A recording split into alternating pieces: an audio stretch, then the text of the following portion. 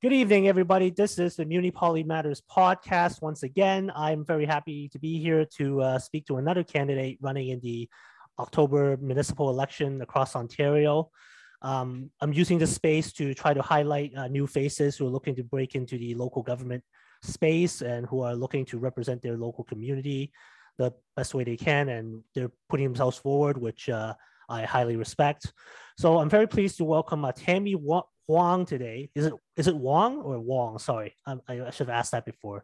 Well, if you speak Mandarin, it's Huang, Huang, Huang. so the Huang. Okay, But then okay, many of our community members, I guess the easiest way is Hwang, Hwang. So okay. So Tammy Huang is running in Ward 4 in the city of Hamilton. So just a short, quick profile of where Ward 4 is. Ward 4 is commonly known as East Hamilton. It's I guess in sort of the periphery of downtown, and the approximate population based on the most recent census data is about 38,000. It probably is a little bit higher now.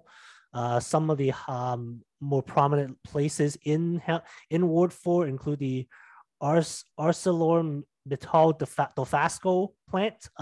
It's also home to the Center on Barton and the Pipeline Walkway, as well as it's located within the Hamilton Conservation Authority watershed.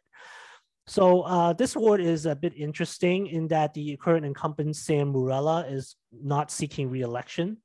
And since his announcement, as of this recording, there are a lot of people very interested in running this ward, including Tammy here. So I think we'll just get started in just asking you, Tammy, how are you? And I hope you're doing well. And I guess my first question would be just, maybe talk a little bit about yourself, just introduce yourself to people who may not know who Tammy Hwang is. So take it away.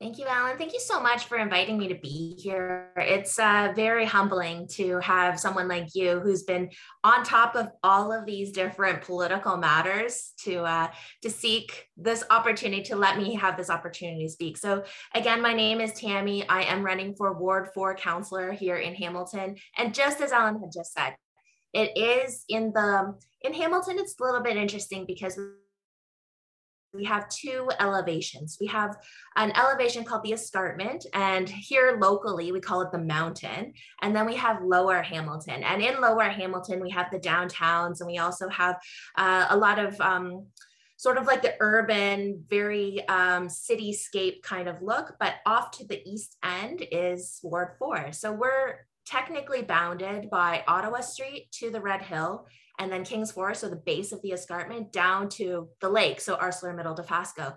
And Dofasco is one of our largest employers, private sector employers here in Hamilton. They've got a long history. They've been in business for almost or if not more than 100 years.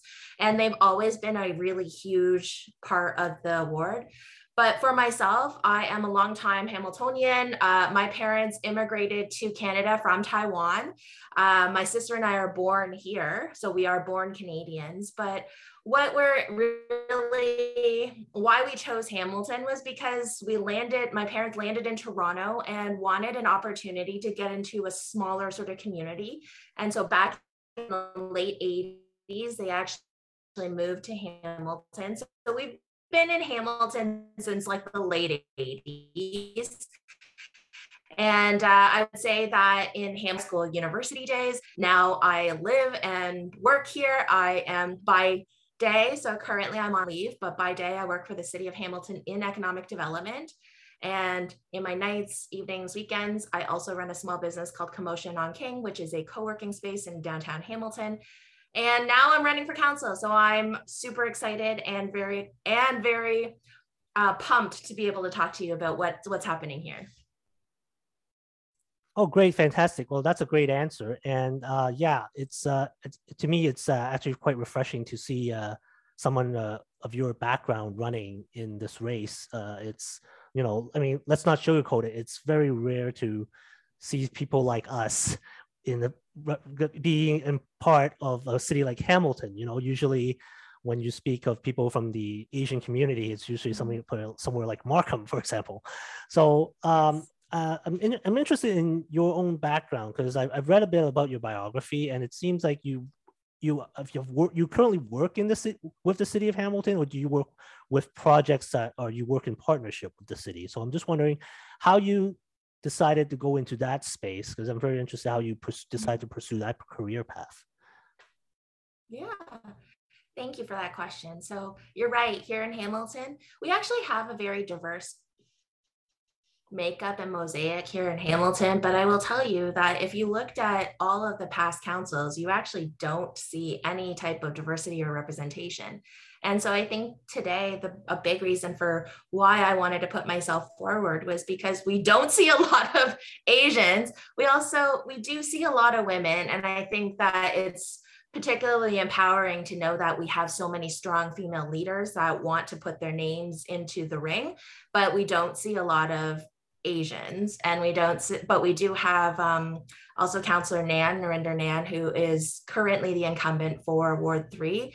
So my hope is that she'll continue to be our councillor there, but this is why representation is important.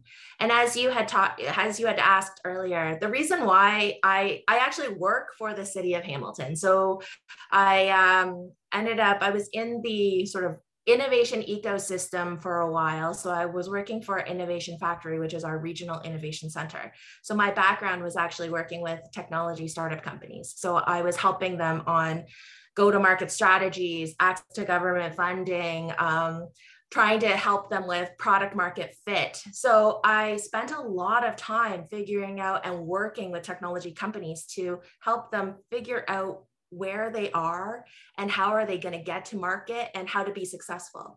From that kind of segued into my work at the city, because at the city, at the time when I got hired, they were looking at an immigrant attraction strategy. And my boss and my colleague, Sarah Wayland, had actually looked at how do we attract and retain immigrants to Hamilton? Because as we were seeing a lot of our immigrants potentially, we weren't seeing a significant rise in the number of immigrants, but Hamilton has traditionally been an immigrant city. With the steel mills, actually 1 in 4 of us were born in another country. So 1 in 4 of us born in another country. So the fact is, what we see a significant amount of immigration, and what Hamilton gets is secondary migration. So that being all said, when I worked for Sarah, this is where I was starting to understand, okay, how does labor force fit in? How do we support and we attract more talent to our city? And at the same time, how do we create a welcoming community for immigrants or for newcomers, anybody that's just not from here? And it's what prompted me to really start thinking about, how do I support small businesses? How do I support diversity? How do I support all of these different types of people?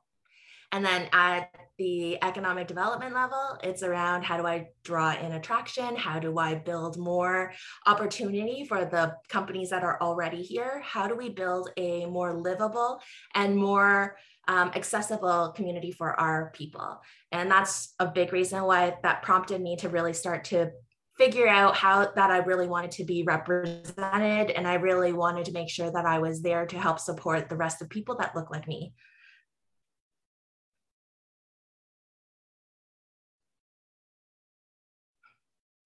Hey, sorry about that, folks. Yes, thank you very much for that answer, Tammy. I'm just having some connectivity issues right in the middle of our recording, so I'm no just worries. I just kept on talking because I didn't know how you wanted. No, it's fine. I looked like I was like, yeah, you were like wondering what I was doing. It was kind of strange, right? Yeah, I'm sorry about that. Yeah. Oh, that's a great answer. So, I can make a shorter answer.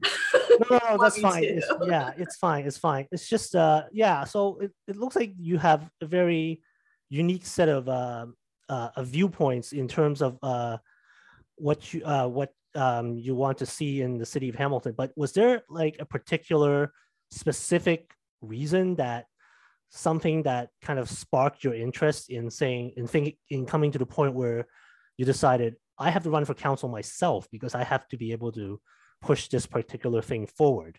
Was there like a specific thing? I will say no, there was no specific thing. It was something that, as a big Hamilton booster and cheerleader, it was something that has always been in the back of my mind. I mean, being a civil servant and a public servant really did spark and like sort of fan the flames about wanting to be an elected person. But at the end of the day, too, in economic development, your reach and your sort of influence can only go so far, because as a city staffer, you are a servant to the council, and then council is a servant to the community. So at the end of the day, as much as I wanted to potentially push some projects forward, it was something that if I could represent more of the voices in my community, then this is how I can be of better service to my community. And so this was something for me as a professional development, was I wanted to make a difference, and I wanted to have more meaning in what I did on my Monday to Friday, 9 to 5 and beyond. So it's something that's not like any one instance really prompted me. It was something that's always been in sort of my being, that I really wanted to be of service, and I wanted to figure out how do I do that and how do I be more impactful in my actions. Oh, you're muted. Okay, thank you. Yeah, okay, so let's take a look at some of the ideas you had on your platform here. I was looking at it. So the website is tammyhwang.ca, and it looks like I'm trying to see some of your ideas down here that you put in that that kind of stood out. So let's see. Just pulling up the website here, and let's see. So I'm trying to get this. So things that I tried to organize my thoughts, because there's a lot going on. Yeah, tell me. Yeah, I think that's a good question. Tell me how you organize your platform. Like how did you come up with the things that you wanted to push forward? Yeah, so I looked at it at 3 different levels, because in the way that I felt that I could be of influence was to look at it from a neighborhood level, so from a very community, like immediately outside of your front door kind of level, to what's happening in the ward, so the greater sort of bigger local network, and then what's happening on a Hamilton level. So I did kind of label them as families, for business, and for Hamilton. But for families, I wanted to have real conversations with people at the door. And so it ranged in topics. And what seems to be the overarching big top of mind right now is safer streets. And I'm not sure if you know, but yesterday we had yet another traffic collision down in literally on the corner of like Ward 3 and Ward 4. And this is where you hear of a mother and a son, and the son now has life-changing injuries. And this is just, it breaks your heart. It's something that, why do we keep hearing about this? What's happening more? So when I think about, for families, I think about how do we create safer streets? What are some of the actions? What are other municipalities doing? Because we are taking some best practices through our planning department by looking at everything from changing these like knockdown poles to like build outs or bump outs from the curb. We're looking at dedicated bike lanes. We're looking at all, and we are implementing a portion of them, but perhaps they're not changing behavior fast enough. So what are some of the other potential methods in which we can do that? One of which is safe streets. The next is looking at it from amenities. So some of our families, they really want to raise their children here. So what are some of the different amenities that we can do to encourage more people to play outside or walk outside or cycle outside? Or maybe it's all about our fur children trying to get dog parks in the area, right? So some of our families were talking about amenities.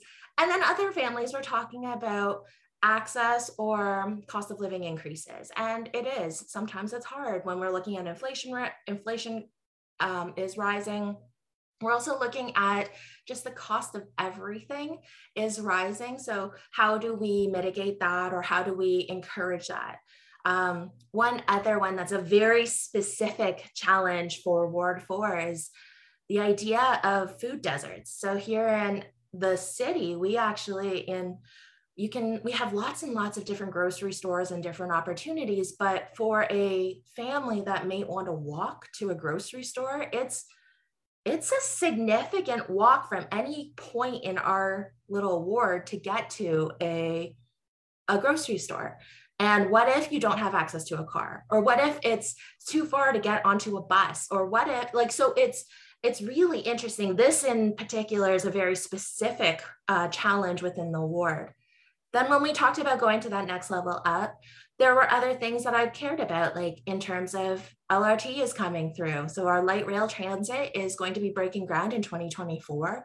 It's going to be a pain, like breaking up the road, getting people to move around the city. And it's also thinking about our small businesses. How do we support our small businesses? Again, this comes back to building in sort of that 15-minute city. Like, how do we get more walking amenities and we can have access to food and restaurants and all that stuff? But like, how do we support our small businesses so that they can survive with this disruption to the roadways? And then we look at it from a larger Hamilton level, where I wanted to speak about how do we work with our planning and building departments on how do we work with our developers on affordable housing? How do we work with our nonprofits that are already trying to solve this problem, but maybe they might be suffering or they might have a challenge with getting through the process? Or how do we get them to streamline and put on more affordable housing units within our city? So I think about it from these sort of three levels, where I wanted to potentially speak about all of them in different generic or very high level terms, because at this point it's too early for me to definitively put out a policy and definitively put out an idea until I had true consultations with the neighborhood and with the community members. Okay. Yeah. Thanks for that answer. You know what? That's a good segue to another question I had, because I'm always interested in this, because if you're running for a provincial or federal party, in terms of policy development, there's not much heavy lifting you as the candidate have to do, because the party has made up a bunch of policies that you've bought into, but you're just your own person. So like, how has that process in sort of shaping your own policy been? Like you mentioned, you've been consulting like people you've met during door knocking, but are there like other factors that go into that decision making? I'm just curious. There are, and I think that it's about honesty, openness, and transparency, because at the end of the day, not any one person will actually know all of the answers. So I feel that as me being an elected official, it's really around facilitation, having conversations with the community, with experts, with other people that have that lived experience, because I won't know what it's like to live. My current house is in the south end of the ward. I have never lived in the north end of the ward, but the north end of the ward is still part of my ward. So having those lived experiences of community members that live in the north end and having them tell me some of the challenges. This is where the food deserts comes in. This is where access to public transit. This is where we're talking about cost of living increases. These are all things that are very unique and specialized to where you live in the ward. And far be it for me to try and come up with a policy when I don't have all of the information. So this is where it's talking about collaboration, and it's also talking about that increased communication. And it's also going to where the community is. It's meeting them where they are, rather than assuming that this is what they need and this is what they want. Okay. So one other question, I guess my next question, in terms of, it's more of a wider Hamilton related issue. And it just seems that with all the news in the last couple of years pertaining to the behavior of Hamilton City Council, just this issues of accountability or lack thereof, accusations of corruption. I'll bring up one specific thing that happened.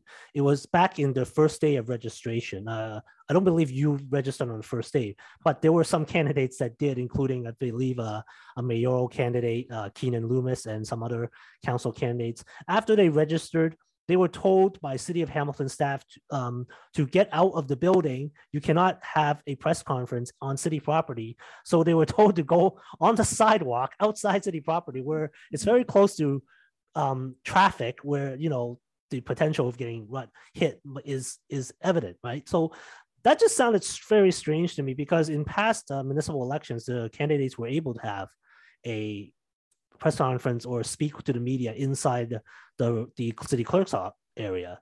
So just one of those, it's just that thing and you compound it with all these issues about Sewergate, the Red Hill Valley inquiry, you know, accusations of like hiring a white supremacist in City Hall, and just certain behavior of certain councilors. Is like, as someone who works in the city now running to be elected to the city council, what do you think of all this? Like, is it overblown in some sense, or is it like a really legitimate problem? I think it's a little bit of column A and column B. So I think that I will say that as a city staffer, we're not privy to a lot of like the things that happen in camera or anything like that. But I think that our counselors are doing what they can, and they have also been in those spots for a really long time. So a lot of the times it just comes back to, I've seen it, I've heard it, and then they just kind of like, it just kind of gets sort of downplayed. But I think now we're in a society where we're looking at keeping our elected officials much more accountable. So when it comes to these sort of challenges, it's really hard to speak negatively, because we just don't know what are the circumstances around all of these different challenges.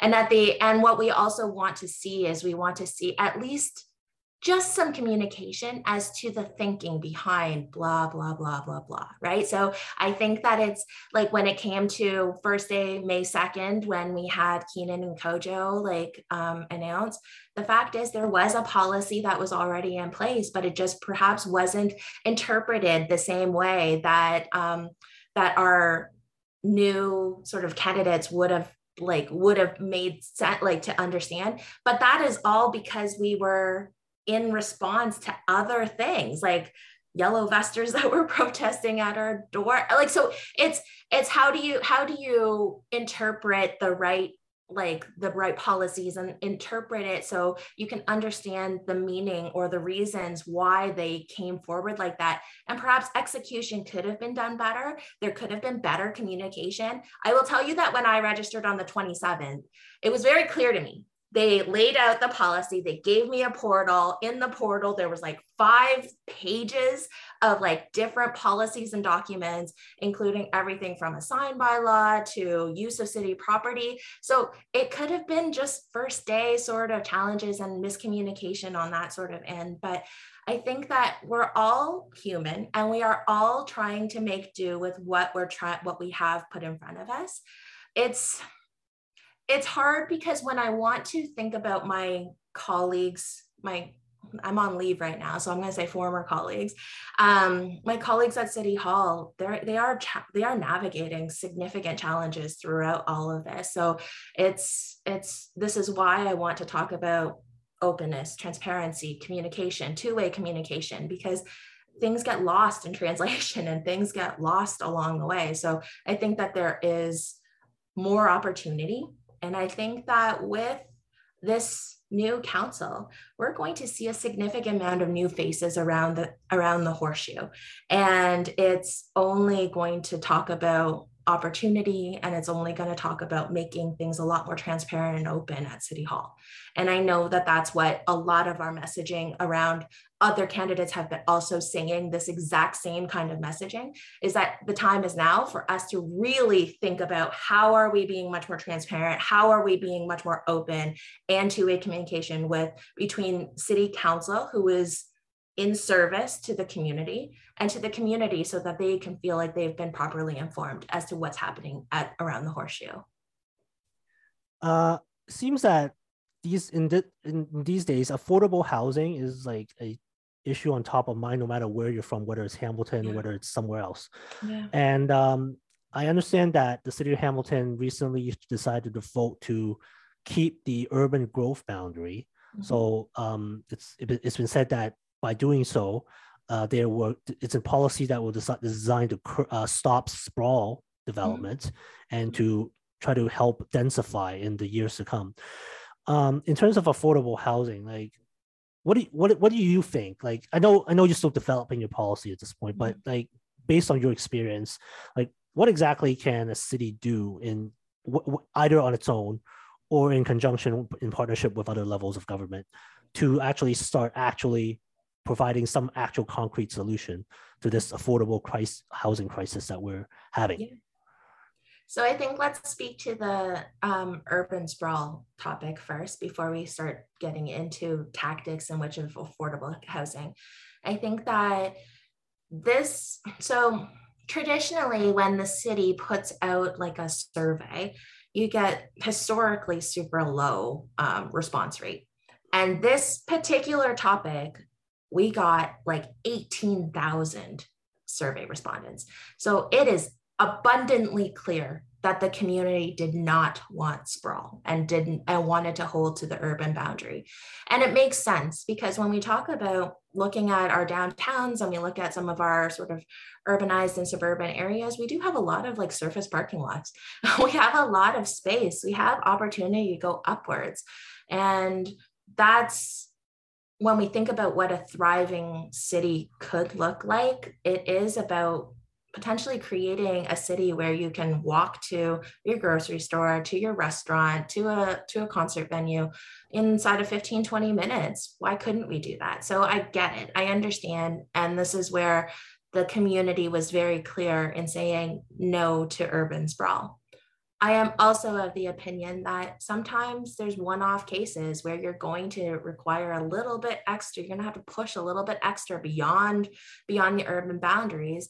And that's as long as it fits with the master plan and you're not essentially creating a subdivision out of nowhere, but perhaps what you need is just a tiny bit more space in order to ensure that you're getting the right kind of amenities and the right investment into that part of the city. Does that kind of make sense? Like, I just think I don't want to be I want to make sure that I'm very clear. I believe in what we're saying, which is no urban sprawl. However, there's always going to be special cases. And I think we have to look at those on a case by case basis. Well, I think that's a reasonable answer, to be honest. Like I talk a bit probably too often with people who are like in the housing advocacy space, and they are at the minute they hear someone say, oh, maybe we should just let a little bit more development here, they just immediately go to that N word, which is NIMBY, immediately throw that out there as if it's just some final definitive argument, a talking point.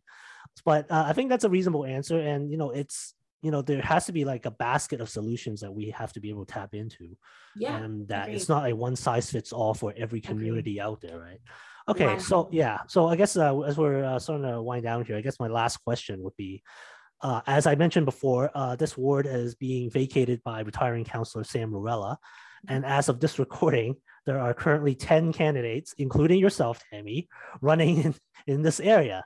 I believe a well-known Hamilton commentator, Laura Babcock, was making a sort of a snide remark and just saying, is there something going on in Ward 4? There's like so many other councillors leaving, other councillors leaving. Why is everybody running in Ward 4? So, I mean, I don't want to give out everybody's name because this is about you, Tammy, but I think there is one current school trustee in there running, but there's so many names there. So in terms of just strategy, in like whatever you feel comfortable divulge in terms of like campaigning tactics, like I know like when someone runs for election, it's really just door knocking or just meeting as many people as you can. Sometimes you may have to go back to the doors a couple of times to the point where they're like, you've seen you already, stop coming over, like how does Tammy Hwang stand out from like the 9 other people standing for Ward 4? Because I'm imagining with this field, and if you throw in like maybe even 1 or 2 other more, like the winner eventually, based on our current system, is going to be probably winning by such a small percentage of a vote. It's going to be like split off with like all those other people. So how do you stand out from everybody else?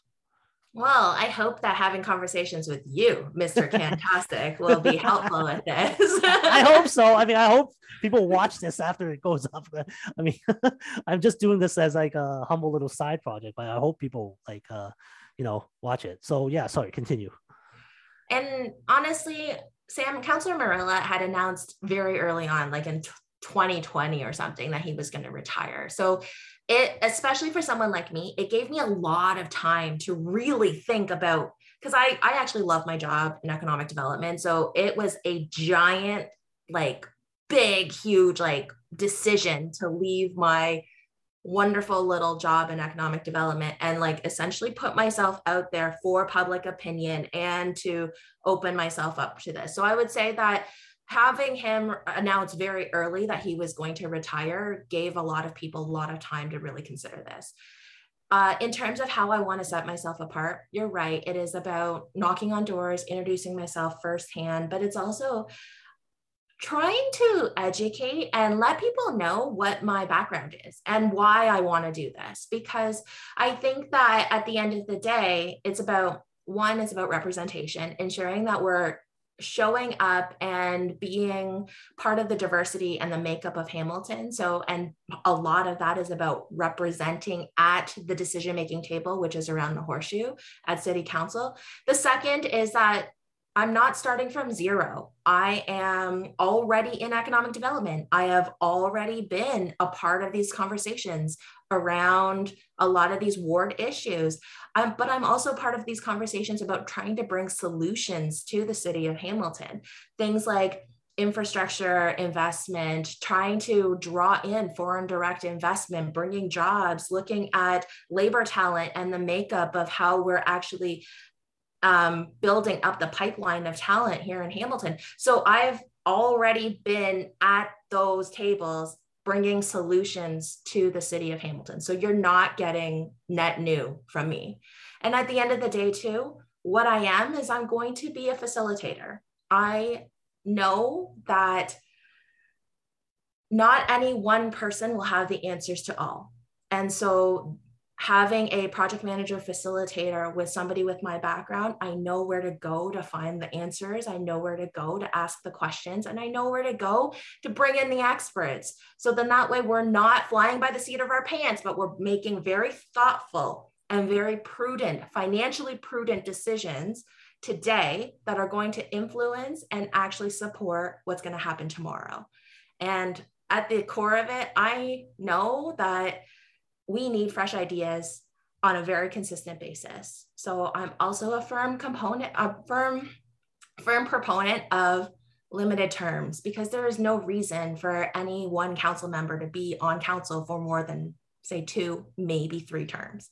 But the idea too is that sometimes you can't push projects forward in a 4-year term. Sometimes it does take 2 terms to actually push through a project.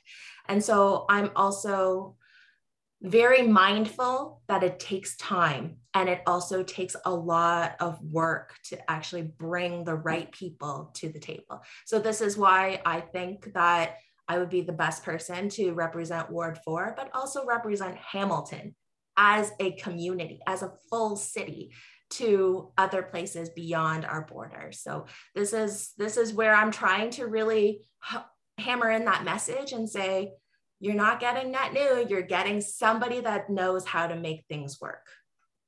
Well, that's a great answer. And I think if the stars are aligned, and the people of Ward 4 will be very lucky to have you as a new counselor, here's hoping.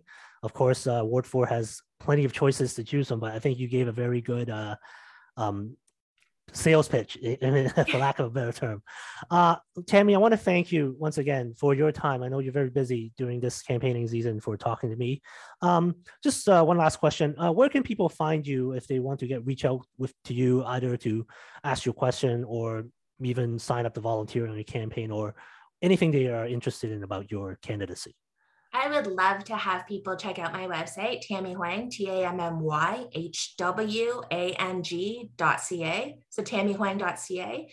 And that's where you're going to be able to see a little bit about me, some of my career highlights, some of my platform as I'm currently developing it and ensuring that I'm having these consultations. And then also where you can volunteer, you can donate, and if you're looking for a lawn sign.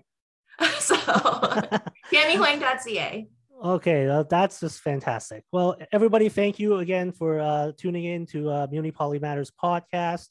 Once again, thank you for Tammy Hwang, who is running in Ward 4 in the city of Hamilton. And yeah, so election day is October 24th. Please go out and vote and keep engaged. Thank you very much.